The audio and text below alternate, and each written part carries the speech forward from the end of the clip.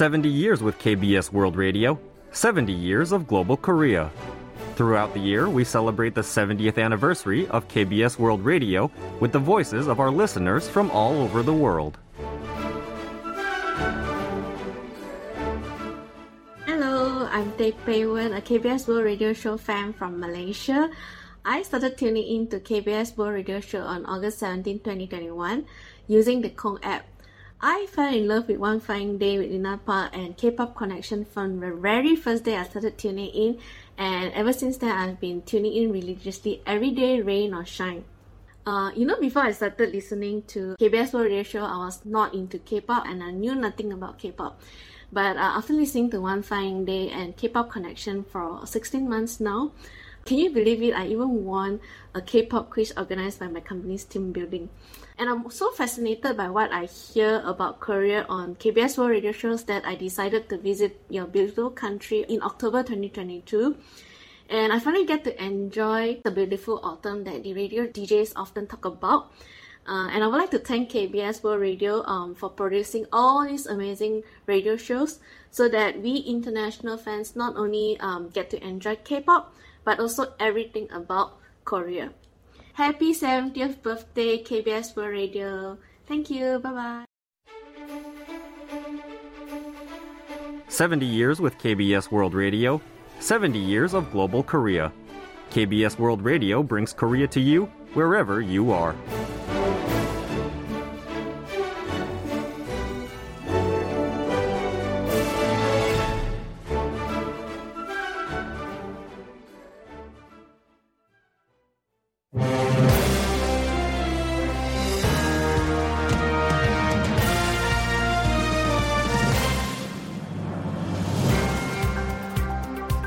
Hello, it's Friday the 27th of January and welcome to another edition of Korea 24. I'm your host, Kwon Jang-woo. New projections have forecast that the National Pension Fund will completely run dry by 2055, 2 years earlier than initially projected. We'll have more details in news briefing shortly. For Weekly Economy Review, we discuss the recent surge in heating bills and the government's move to increase energy subsidies in response. And then coming up on Movie Spotlight, we review Jeongyi, the new science fiction thriller from director Yeon Sang-ho, and a stop-motion animation called Motherland. We have all that and more on today's Korea 24.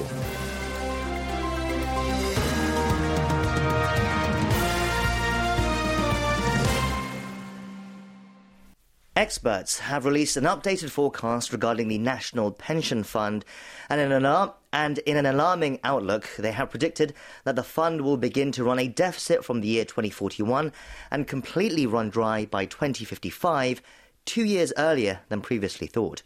Our KBS World Radio News Editor Koo Hee-jin joins us in the studio now to brief us on the new data as well as the rest of the day's headlines. Hee-jin, hello. Hello, Jang-woo. So this revised outlook comes as President Yoon Suk-yeol has been expounding on the dire need to restructure the pension fund in recent months. And it has become more urgent as factors including the continuing decline in childbirths, which we talked about yesterday, has accelerated the situation. What can you tell us about the latest projections? Well, an expert committee dedicated to estimating pension-related finances issued the grim outlook on Friday based on the current pace and the absence of reforms. It is the fifth such projections that has been released every 5 years since 2003. According to that assessment, the existing pension system, assuming that it maintains its current structure, will see more revenue than expenditure for the next 17 years or so. Funds currently at 915 trillion won will most likely peak at around 1,755 trillion won in 2040. However, starting the following year, expenses will outpace revenue and the pension fund will likely dry up by 2055, 2 years faster than the previous estimate issued in 2018. The latest prediction factors in population and the economy, but compared to 5 years ago, the outlook has become more grim due to an aging society and worse off macroeconomic conditions. The number of babies born in South Korea hit yet another monthly record low of 18,982 in November. Yes, with these figures further supporting President Yoon's calls to reform the pension, we'll see how the administration responds in the coming days. Turning to other matters, President Yoon has stressed the importance of preparing for unification of the two Koreas. That's according to the Unification Minister. Can you tell us more? Well, Minister Kwon Young-se relayed the remarks made by Yoon during the ministry's New Year policy briefing held at the former presidential office of Cheongwon-dae on Friday. Yoon said that preparation is key to unification and that it will not come without effort. Yoon's remarks come after the North amped up tensions on the Korean peninsula with a string of intercontinental ballistic missile tests last year and incursions into the South's airspace with spy drones. The president said it was important to properly inform the South Korean people and the international community about North Korea's politics, economy, culture and society, and especially human rights conditions in the regime. Yoon called on the ministry to play a bigger role in sharing such information, even with those in North Korea. Kwon's briefing to Yoon included the ministry's plans to seek increased contact with North Korea and efforts to improve human rights. This includes pursuing direct and indirect contact through civic groups and international organizations in a bid to diffuse strained inter-Korean relations. Kwon also outlined the ministry's plans to fine-tune a detailed action plan for Yoon's proposal for an audacious initiative unveiled last year, which promises economic aid to Pyongyang in return for denuclearization steps. North Korea has balked at Yoon's offer. Speaking of human rights, I understand North Korea has criticised South Korea's human rights record at a United Nations session, Heejin. Indeed. During the Universal Periodic Review of South Korea at the UN office in Geneva on Thursday, the North Korean ambassador to the UN, Han Tae-sung, expressed deep concerns over what he called the ongoing systematic and widespread violations of human rights in South Korea. The UPR is a process through which all UN member states have the opportunity to review the human rights records of all other member states. The North Ambassador Han recommended South Korea to abolish the provocative North Korean Human Rights Act and the National Security Law and other evil laws, claiming that they run counter to the international human rights statutes. Han also advised South Korea to devise measures to secure permanent resolution on the issue of Japan's wartime sexual slavery and forced labour from the victims' perspective. The South Korean delegation rejected Han's recommendation of abolishing the North Korean Human Rights Act, saying that the act was enacted in 2016 in consideration of deep concerns by the international community over the human rights conditions in the North. Yes, meanwhile, we'll see what other conclusions come from the UPR over South Korea's human rights situation. Moving on, from Monday, South Korean residents will finally be able to say goodbye to masks in most areas of their lives, as the blanket indoor mask mandate will be lifted. There are some exceptions, but authorities also continue to urge the public, especially those deemed at high risk, to get vaccine booster shots in the meantime. Can you remind us of what's to come? Well, starting Monday, the indoor mask mandate will become a recommendation at most facilities. This includes restaurants, shopping malls and places of work. However, the mandate will remain effective for high-risk facilities such as nursing homes, hospitals, pharmacies and on public transportation. In line with this transition, health authorities urged those at risk, such as seniors, people with a weakened immune system or underlying diseases, to get booster shots if they have not done so already. 31,711 additional people tested positive for COVID-19 in the latest daily count-up, and around 4,000 compared to a week earlier. Out of the new cases, 49 were from overseas, including 20 from China. Authorities attribute the jump to a hangover effect from less testing during the Lunar New Year holiday, and said the virus indicators show the situation in the country remains stable. And finally, finishing up with some political news, the main opposition Democratic Party slammed the prosecution for being prejudiced a day before party leader Lee Jae-myung is set to appear for questioning on his alleged role in the Seongnam development scandal. Meanwhile, the ruling People Power Party called on the opposition leader to quietly cooperate in the prosecution's investigation into his allegations. Can you tell us more? Well, at a Supreme Council meeting on Friday, DP floor leader Park Hong-kun accused the prosecution for being politically motivated in devising an investigation aimed at covering up the administration's incompetence and weaknesses. Park claimed that the state agency was deliberately leaking distorted information to sway the media, fishing for a witch hunt-like trial. He also claimed that tyranny had reached a level unheard of, even during military dictatorship. Prosecutors suspect that Lee, while serving as mayor of the Gyeonggi provincial city of Seongnam, helped private investors reap 440 billion won in profits from development projects while incurring losses for the city government. They suspect that he facilitated his aides, including then Chief Policy Advisor Chung Jin-sang, in embezzling 42.8 billion won, as well as manipulating election campaign funds in return for business favours. He is also accused of either contributing to or condoning the leak of internal information by his aides to private investors regarding Wide Newtown development project in 2013 that helped them win orders. At a party meeting on Friday, ruling PPP floor leader Chu Ho-young accused Lee of seeking political cover by visiting his liberal stronghold of the southern Jeolla province before his summons, adding that if he is innocent, he has nothing to fear. We'll wrap it up there for our news briefing today. Thank you for those updates. Thank you.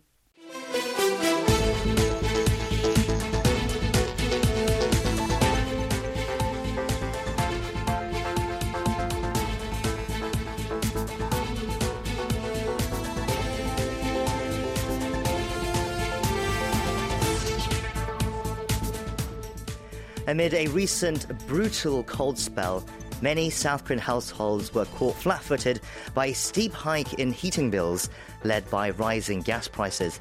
To help cope with this situation, the government dropped plans to reduce the financial burden on the public, especially vulnerable groups, by providing subsidies and discounts.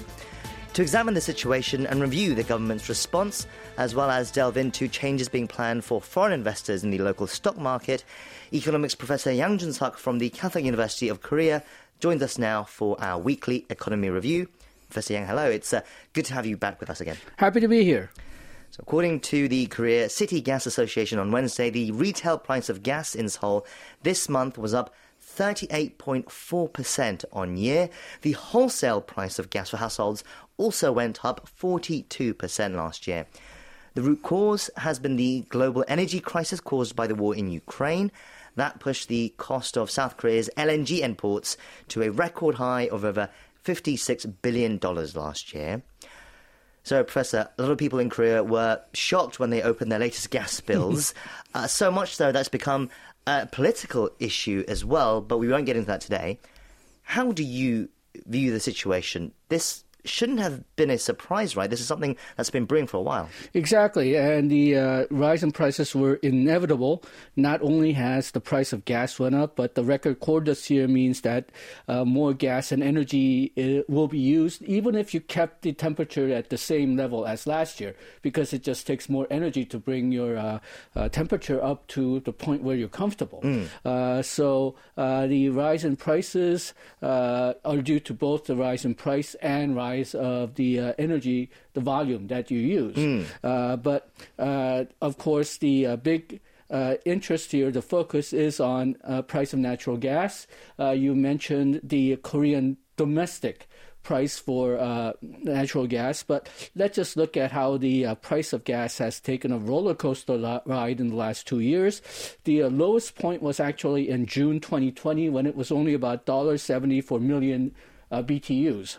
And this was, in a sense, artificially low because this was right after the beginning of the pandemic, when all the commodity prices, including oil and gas, were down substantially. But then, get this, September 2021, the price rose to $5.60.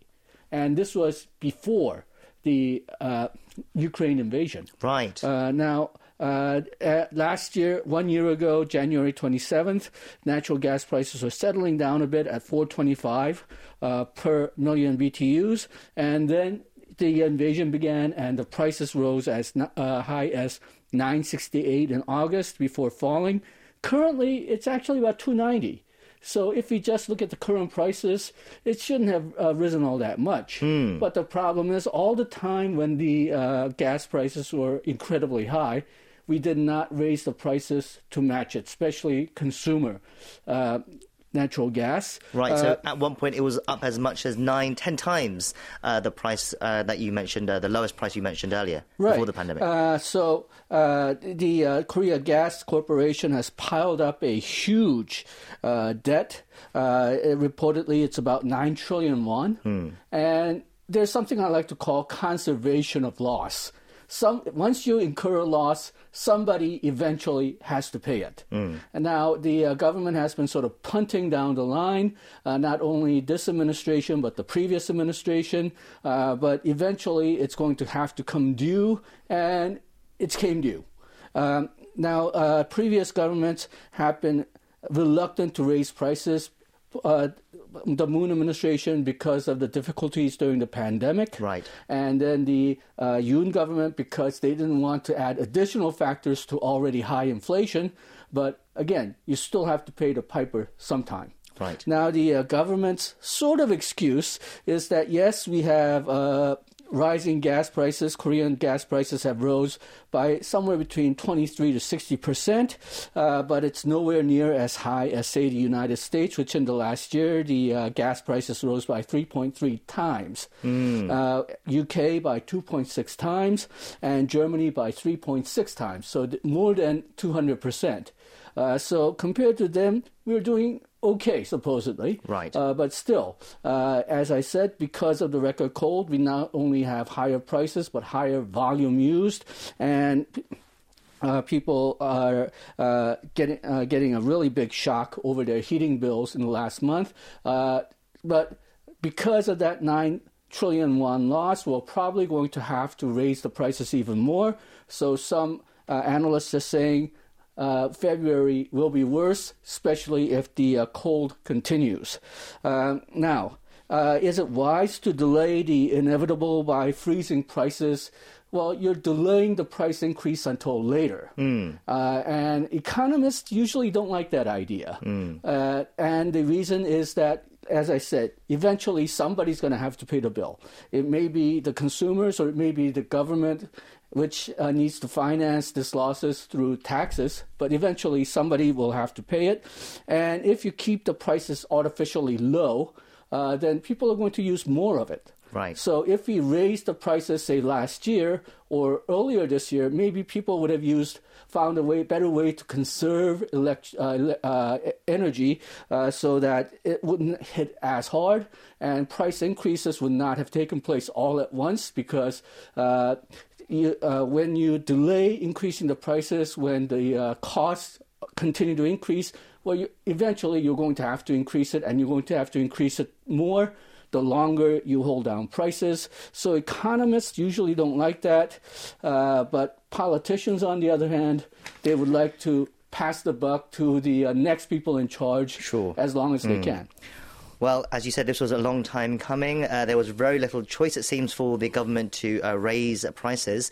But as public concern over the heating bills gathered momentum this week, on Thursday, the presidential office unveiled plans to provide greater energy subsidies and discounts on gas bills for vulnerable groups.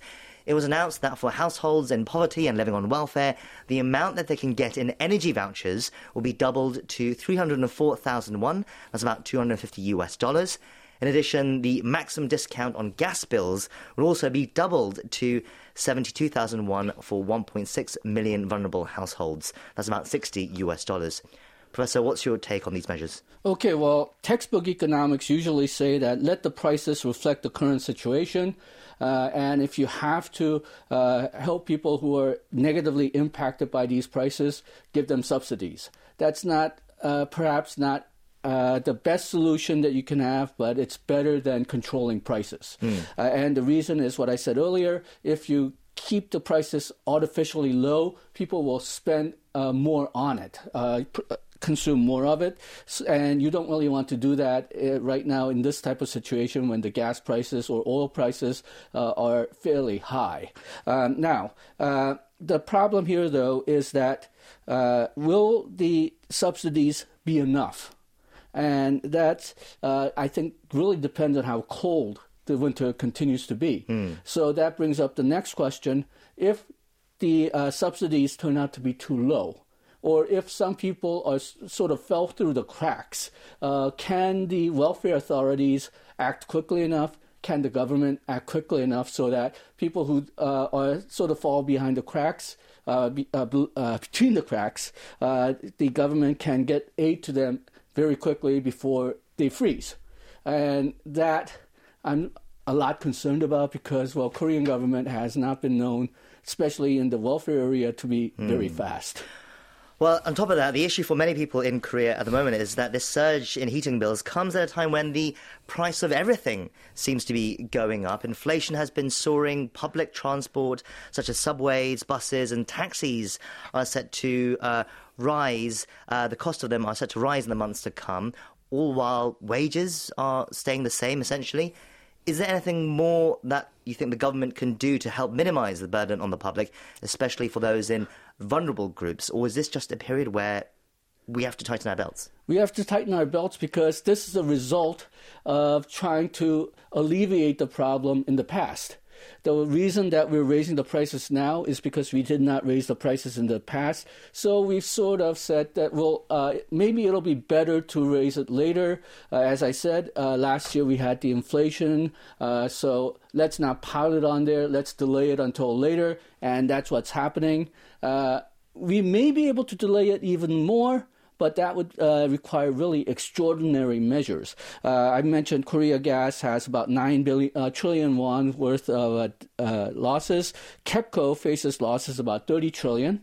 And the losses are so big that they're not only affecting just the electricity or the energy market, it's affecting financial markets. We've talked about how some companies, especially construction companies, have hard time financing themselves right now. And part of that problem is because, because KEPCO has to finance its losses, because Korea Gas has to finance its losses, because the government has to finance its deficits because it ran a very high deficit last year, they're all borrowing money from the bond market. So it's crowding out private companies from getting funding. Yes, maybe we can delay the problem even further, but that means more distortion in the bond markets. That means higher prices later on. So we've sort of made a trade-off. Instead of having higher inflation last year, we're going to switch it for a longer period of inflation. And again, the price is coming due.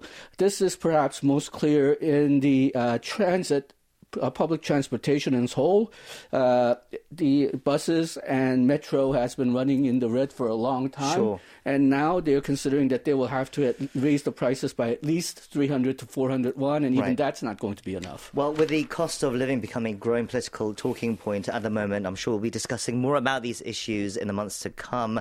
But for now, let's just look at one more topic today, and that's to do with the stock market. Earlier this week, South Korea's Financial Services Commission announced that it plans to scrap the existing mandatory registration policy for foreigners investing in local stocks within this year to increase foreign investment. Currently, foreigners are required to file personal information with local financial authorities before purchasing listed Korean stocks. This has been cited as an example of excessive regulations for foreigners seeking to invest in Korea. And it doesn't exist in other markets like the US, Japan and Germany.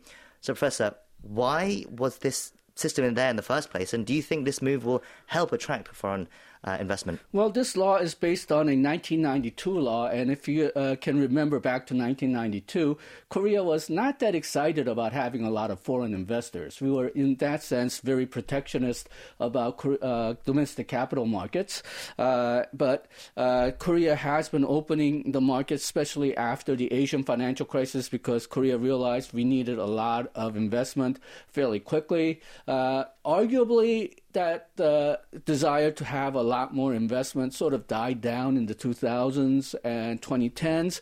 But right now, because we're facing economic slowdown this year, and because maybe we've seen some examples like the United States and European Union just doing everything it can to attract Korean investment, that perhaps we should loosen the investment barriers more.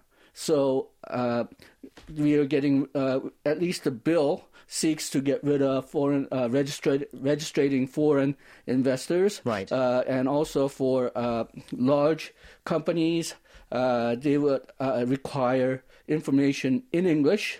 And this is from a different legal bill, but we talked about having a designated head of chaebol or conglomerates, and they're thinking about reviewing the case because when a foreign firm owns the conglomerate, it's sometimes very difficult to have a foreigner listed as a designated head. So apparently, the Fair Trade Commission is seeking to review that as well. Barry, do you think it will help the situation and get more foreign investment in? In the long term, yes, because it will reduce the borders, barriers for investment. Okay. But in the short term, probably not much.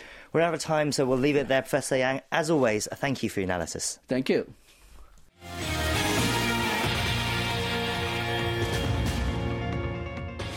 Welcome to the Korea 24 Stock and Forex Update. The benchmark Korea Composite Stock Price Index rose 15.37 points or 0.62% on Friday to close the week at 2,484.02. The tech-heavy Kosdaq also rose, gaining 2.31 points or 0.31% to close at 741.25.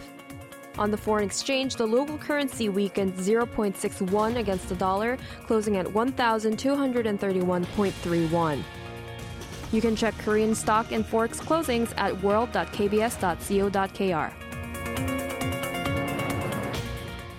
We continue on now to Korea Trending, our daily segment where we take a look at some of the other news headlines that have been trending online today. And for that, we have Diane Yu joining us in the studio.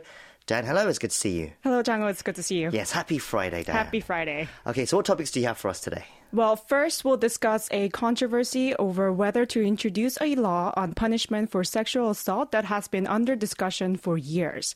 We'll also learn why some contestants of Squid Game The Challenge required medical attention. And finally, we'll round out the segment with a baseball story as a South Korean pitcher has signed with Major League Baseball's Pittsburgh Pirates. Okay, let's dive right into that first story then, a situation that caused quite a stir yesterday. Can you tell us more? So debate has resurfaced over whether to introduce a law that seeks to penalize any non-consensual sexual act carried out without violence or threats as sexual assault. The Ministry of Gender and Equality and Family announced on Thursday that it would seek to introduce such a law, but withdrew its statement just 9 hours later in the face of opposition from the Justice Ministry. Initially, in its announcement, the Gender Equality Ministry said that together with the Justice Ministry, it will consider introducing the so-called No Means No Act, which some say is necessary as the current law on sexual assault is not enough to protect victims. However, following the announcement, the Justice Ministry said it has no plans for such a law. Right, so under current law, non-consensual sex cannot be penalized as sexual assault unless it's carried out with violence or threats. That's correct. So the Gender Equality Ministry announced that it would look to change that yesterday, but then the Justice Ministry stepped in and refuted that.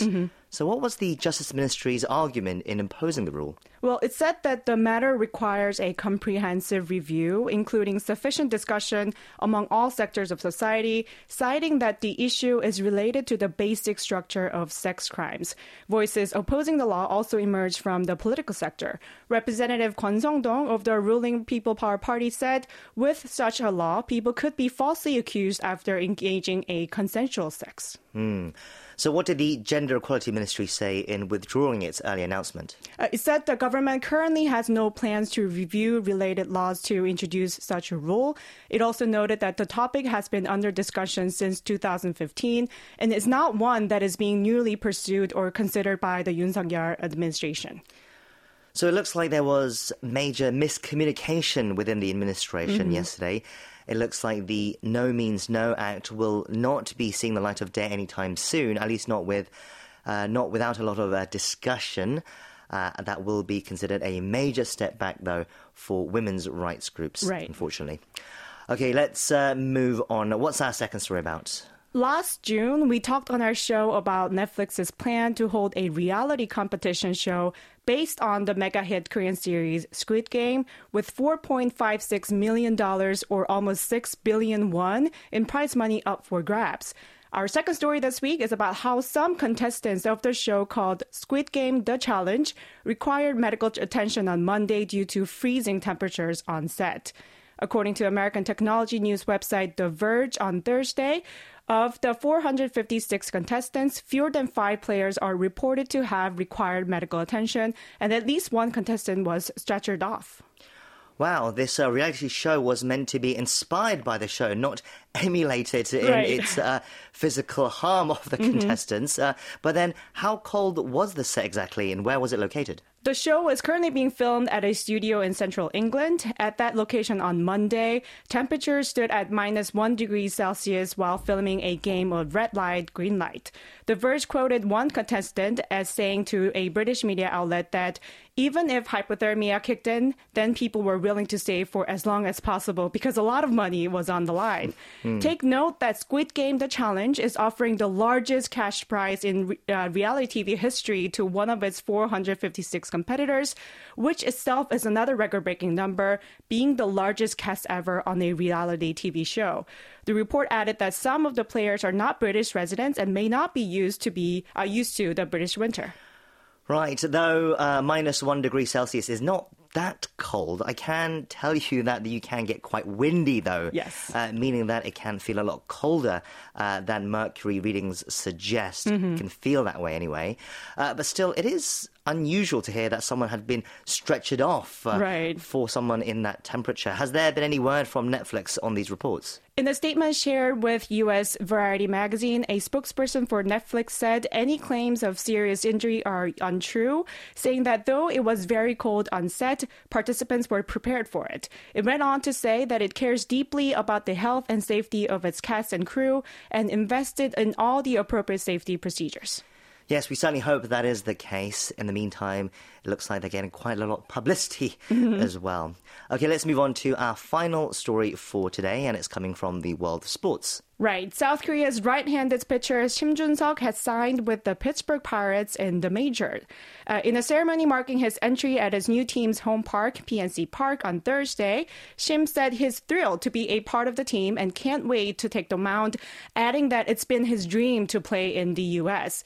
The 18-year-old decided to enter the MLB right out of high school instead of playing in the Korea Baseball Organization, so he skipped the KBO rookie draft last year.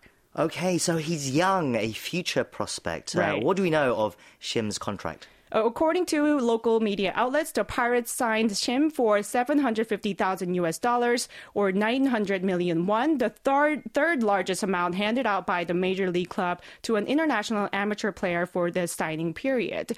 Describing Shim as the number 10 prospect of this year's international class, the MLB's official website, MLB.com, said Thursday that Shim would have been one of the top selections, if not the first overall pick, in the KBO draft if he had remained in South Korea. The website added that Shim had been on the Pirates' radar dating back to 2020. Right, so it sounds like they've had high hopes for him for a while. What are some of his strengths that drew the Pirates to scout the young player? Junior Vizcaino, the Pirates' director of international scouting, cited that Shim's fastball has hop, giving off the illusion that the pitch is rising due to its spin and velocity. The young talent's signature fastball, as well as a knee-buckling curveball, have drawn him strong attention since starting at Toksu High School in Seoul. Before ending his 2022 season prematurely due to a toe injury, Shim had posted a 1.42 ERA and 32 strikeouts in 19 innings in 2020. Shim is the third South Korean player to join the Pirates organization alongside first baseman Choi Ji-man and infield prospect Bae Ji-hwan, who made his big league debut late last season. Right, so they have experience working with Korean players. It's going to be a huge jump up, so we shouldn't expect too much too soon, but it looks like he could be a very exciting prospect to look out for indeed. Okay, we'll wrap it up there for today's Korea Trending. Thank you for those stories, and we'll see you again next time. Thanks, Jamo. Have a good weekend.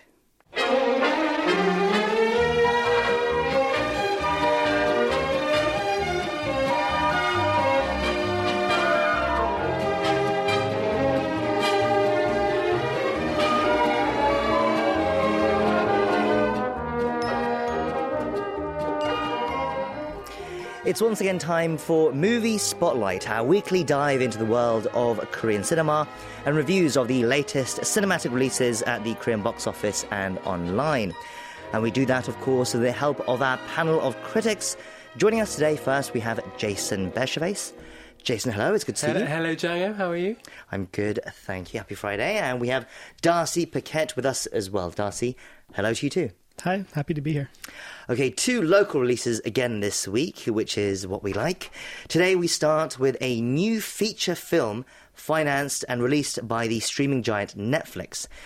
It's called Jeongi in both Korean and English, but with the letter E in English. It's a science fiction thriller by Yeon Sang-ho, who is the director of Train to Busan and the series Hellbound as well. It debuted this week as Netflix's most watched non-English language film across the world. Jason, can you introduce it for us? Yeah, this is the latest in kind of Netflix dystopian fare. It's set in the 22nd century. It's in a time, where much of humanity has relocated to shelters kind of orbiting around the Earth due to destruction, brought on by, guess what? Climate change. And so a civil war has been taking place for decades, and many believe that the only thing that can really end this war is technology, artificial intelligence. And the film focuses essentially on a small team of researchers trying to recreate humanity's greatest warrior or soldier. It's a woman called Jeongi. She failed in her first mission, and so they've got this this experiment essentially to try and kind of bring her back to life. And in a twist that's actually revealed quite early on, the researcher leading this effort is none other than Jeongi's own daughter, rather, who's now grown into an adult. Okay, so themes relating to artificial intelligence, environmental destruction, and future forms of warfare. Darcy, all fairly familiar items, we would say, ideas that have been explored in Hollywood films before, for decades even, dating back to Blade Runner and beyond. But when it comes to, I guess, a familiar setup, I guess we're looking to see whether it brings anything new to the table or whether it rehashes those old tropes well. Does Jeongi do that? Does Jeongi bring any new ideas to the table? I've been thinking, trying to come up with something new. I guess, no is the short answer. No, there's nothing new. That is one of the ways to judge, science fiction works is, does it have any new ideas? And science fiction is described as a genre of ideas, but I don't envy the task given to screenwriters of science fiction because, so many ideas have been explored over the years. And, as technology continues to develop, you get slightly different takes on it, but basically there's a limited number of ideas in the world. And so I think the key to science fiction is taking familiar ideas and then presenting it in a way that makes them feel fresh, even if they may not be completely unique or groundbreaking. And I do think that's one thing that the film sort of failed to do here, that it does feel quite familiar, both in terms of the visuals and the way that the ideas are presented. And, it's not that the ideas themselves aren't thought-provoking in themselves, but yeah, if you've seen a lot of science fiction already, then you'll kind of be nodding your head. Right, so overall it's a disappointing watch then. Yes, for me it was. It's been really interesting to see the reaction to this because there are defenders of this film. Certainly in terms of special effects, I think that it's impressive that, a production that, despite being financed by Netflix, was, produced in Korea. It is on a big scale and, it looks quite impressive in a lot of different ways. To me, I had a hard time really getting into the story. To me, it was a script issue. And not only the fact that it was kind of lacking anything particularly unique in terms of its ideas, but also in terms of storytelling. There's a lot of kind of failed tests that we're watching throughout much of the film, and the story doesn't seem to have a lot of forward momentum. It doesn't seem to be moving really anywhere. It doesn't go anywhere for an hour, actually, and I think this is part of the problem, because to me it almost felt like the first episode of a series. For the first hour, absolutely, and then for the final 30-40 minutes, then it kind of really kicks into gear, and it feels, got the kind of climatic sequence, the kind of the cathartic, kind of response, and all the rest of it, but it just doesn't really gel. And so structurally there are several issues with the film, and also I think one of the bigger issues with sci-fi in Korea is that directors love science fiction. They've got a huge appetite for it, but they really struggle to localize it. And this film, there is no reference to Korea in the film whatsoever. Right. And I'm not saying that there has to be like all this kind of political intrigue or, delving into social issues.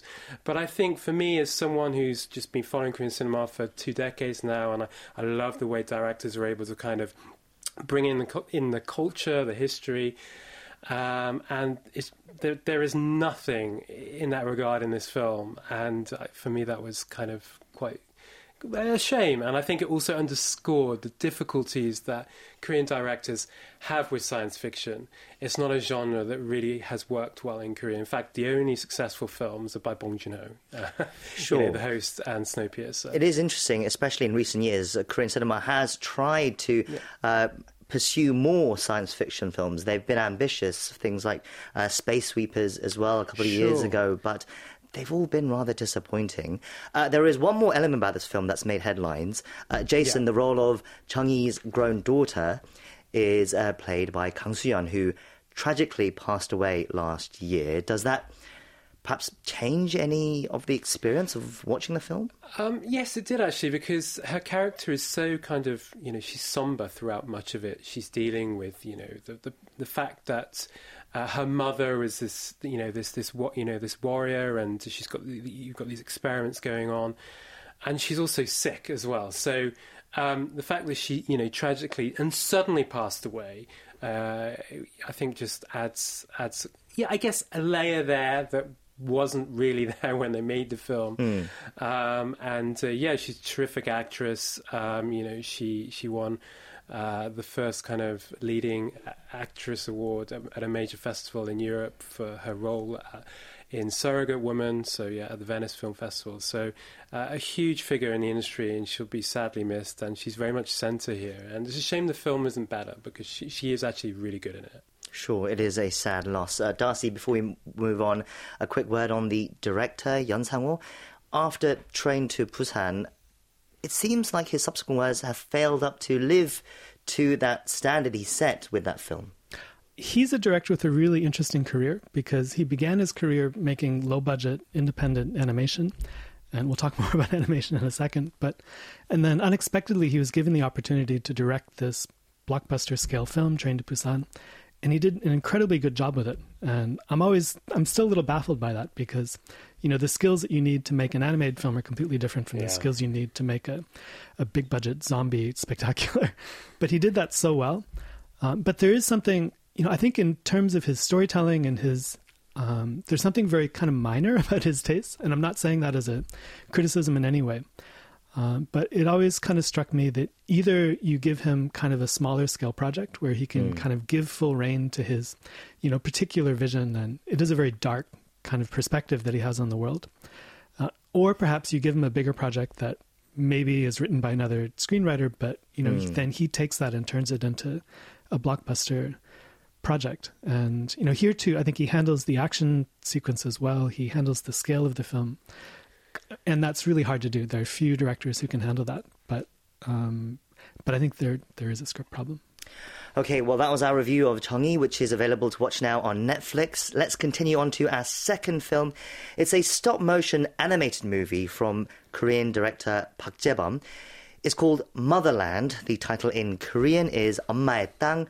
Premiered at the Busan International Film Festival last fall, and it also received a special mention from the Seoul Independent Film Festival. Darcy, can you tell us more about this film? Yes, the director Park Jae-bom has been specializing in stop-motion animation. He's made a number of short films in recent years. And so this is his feature debut. It was produced by one of Korea's top film schools, the Korean Academy of Film Art. And it's interesting in that the main characters in the film are not Korean. It's set in this tundra region of Siberia in the 20th century. The family at the center of the story are these nomadic kind of reindeer breeders who live a very traditional lifestyle. And then the mother falls ill. The father leaves for the city to get medicine for her, but their daughter, who has kind of a particular spiritual energy about her, she has this vision of a mythical bear that, is known as the master of the forest.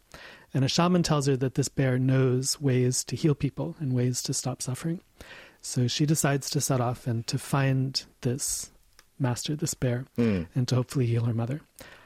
So she intends to go alone, but her little brother kind of stashes himself along, as little brothers sometimes do.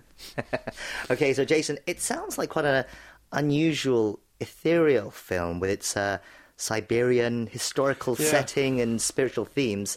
What do you think of it? Yeah, no, it's pretty good. I watched it in Busan last year. I watched it on my computer, unfortunately. I wish I watched it on the big screen, because visually, it's a really interesting movie. It was basically created with stop-motion puppets and then enhanced with CGI. And, it's very snowy and it's very, very colourful.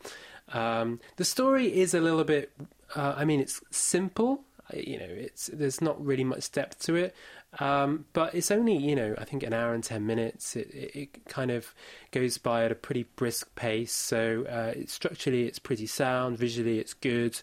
And yeah, it's a charming film. I wouldn't say it was my favourite film I saw in Busan last year, but I do think it was an interesting movie coming out of CAFA. They don't normally make animations, so it's normally live action movies that they produce. So lots of talent coming out of these schools, and clearly that's evident here as well. Right, charming, but I feel like it didn't really touch you, should I say? No, I guess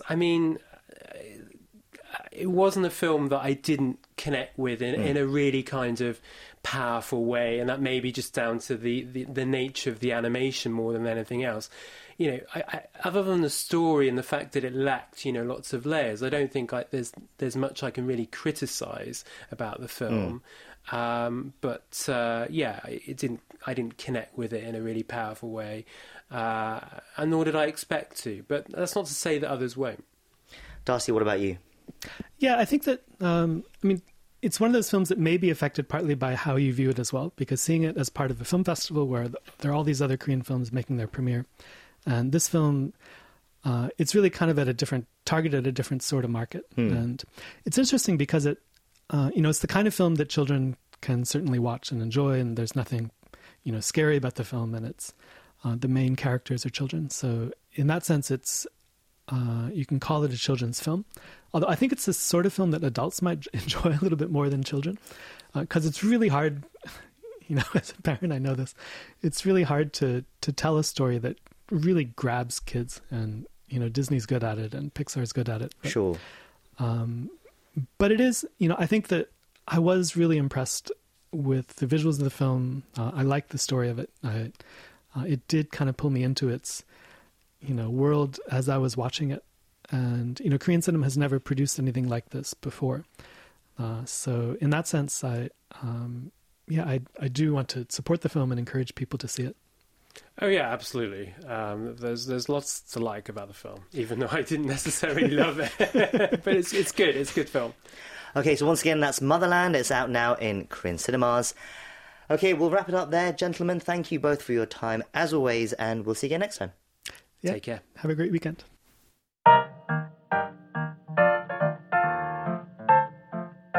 Did you enjoy this segment? You can discover more segments like this throughout the week on Korea 24. On Monday, we bring you news from the world of sports around the peninsula. Then on Tuesday, notable guests from various fields join us and give us insight into their lives and work. Are you a fan of books? Then tune in on Wednesday for Korea Book Club, where our book critic helps us unpack works by Korean authors or written on Korea. Go on an adventure with us every Thursday as we take a look at Korea's hidden gems with Explore Korea. And on Friday, listen to what our film critics have to say about the latest movie releases from both home and abroad. We have all that you need, all in one place on Korea 24.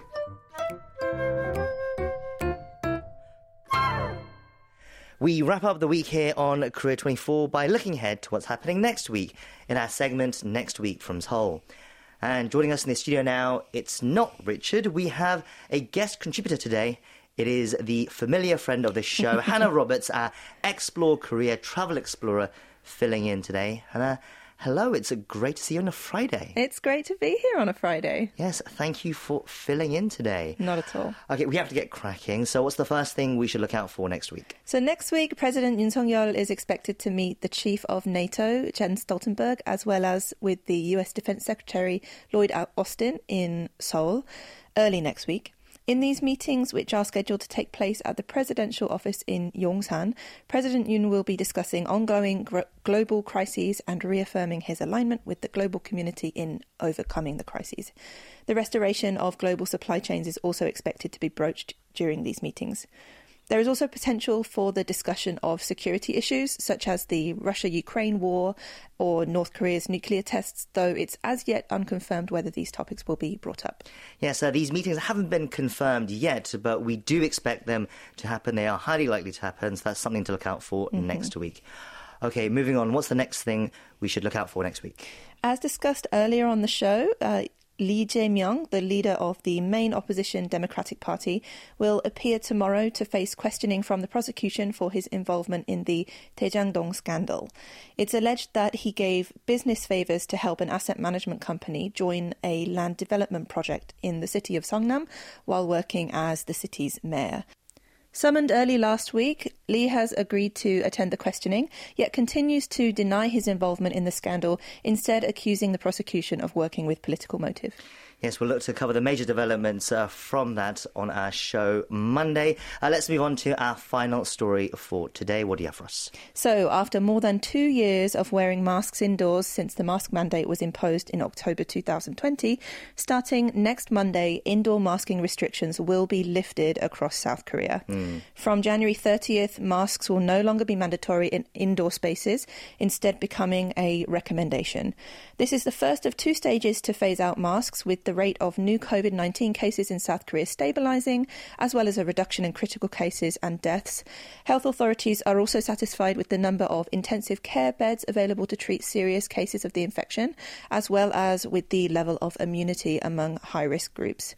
Several indoor spaces remain an exception to this relaxation of the rules, however, with masks still being required on all public transport, as well as in hospitals, nursing homes, psychological healthcare facilities and welfare centres for people with disabilities. Yes, this is going to be a big milestone for South Korea's fight against COVID-19. No masks anymore at restaurants, cafes, shopping malls, and of course in offices as well. So that's going to be a big change from Monday.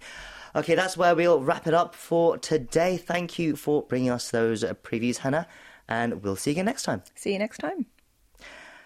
And that's all from us here at Korea 24 today. We'll be back on Monday, so do join us again then to continue to get your daily dose of Korean news analysis. Till then, we hope you have a great weekend. I've been your host, Kwon Jang-woo, and thank you as always for listening. Goodbye.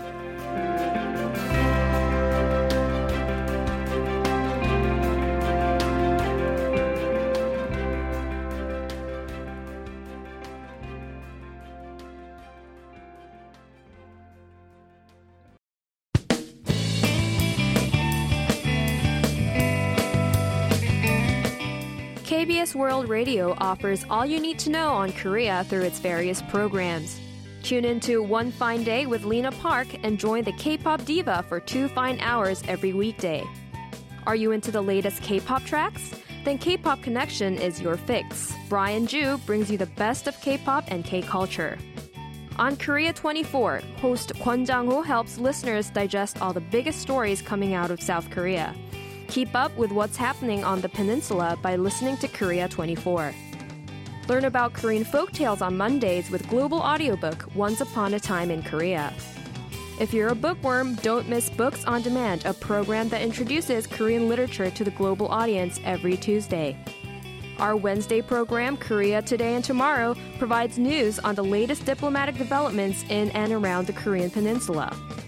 Want to go deeper than K-pop? Sounds of Korea takes a closer look at various traditional music every Thursday. KBS World Radio is your go-to channel for all things Korea. Tune in!